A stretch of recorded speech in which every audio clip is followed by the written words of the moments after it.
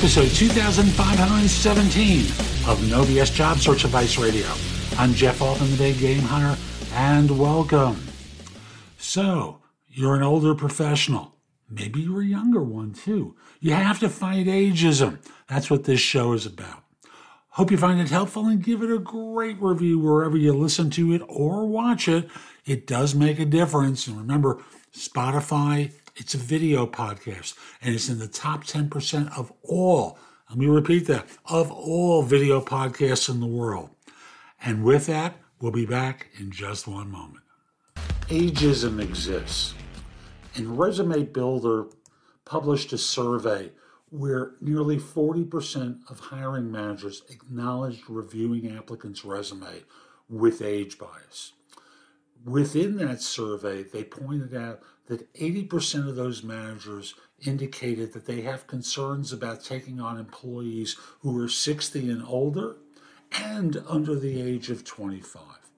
So if you've been working for more than a quarter of a century, 25 years or more, do not list every bit of experience you have in your resume, because they're really only interested, employers are really only interested in the most recent and relevant information.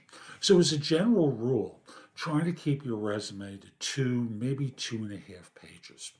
Instead of putting your entire address there, just indicate city, state, and zip code. Take graduation dates out of your resume, unless it's from a pedigree school. Move your degree toward the end, and just basically indicate where you went to school and what degrees you have. And if you have additional education after school, you can list that there as well. Email addresses, don't use Hotmail, don't use AOL.com, use a Gmail address. This is one of those classic ageist things, as though you have out-of-date technology skills, but make sure you stay current. And current basically translates into relevant for your industry and field. Maximize the use of your network. And with your network, don't just simply think of age contemporaries. Think of those younger as well as those older than you as being part of who you network with. Former employees, former subordinates, former leaders of organizations are great people to network with. There are age-friendly organizations, and you can look for a certification from the Certified Age-Friendly Employer Program. It will indicate that they are less biased than others. And while you're searching, don't neglect government agencies. You have a great shot there. Now, on the federal government level, you have to have a different kind of resume that's very thorough and very detailed. And I'll have a link to an interview that I did with someone named Catherine Troutman, who's got a multi-edition book out on federal resumes. And I'll simply say, working for government, whether it's federal, state, or local governments, you are also less likely to be discriminated against. Hope you found this helpful. I'm Jeff Altman. Visit my website, thebiggamehunter.us. There's a ton in the blog that can help you. I'm hired by people to...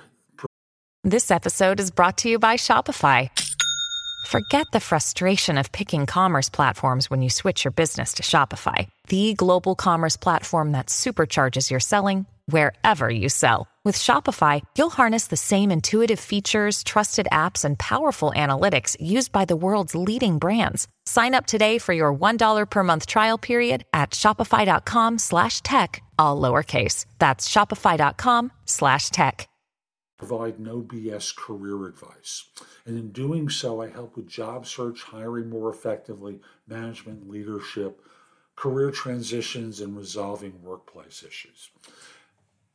If you're interested in my coaching you can schedule time for an introductory call, which I call a discovery call. Schedule time for coaching. Find out about my courses, books, and guides at my website, thebiggamehunter.us. There is a ton there that can help you. Also, connect with me on LinkedIn. My network will probably be larger than yours.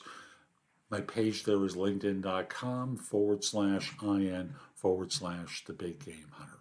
Have a terrific day and be great.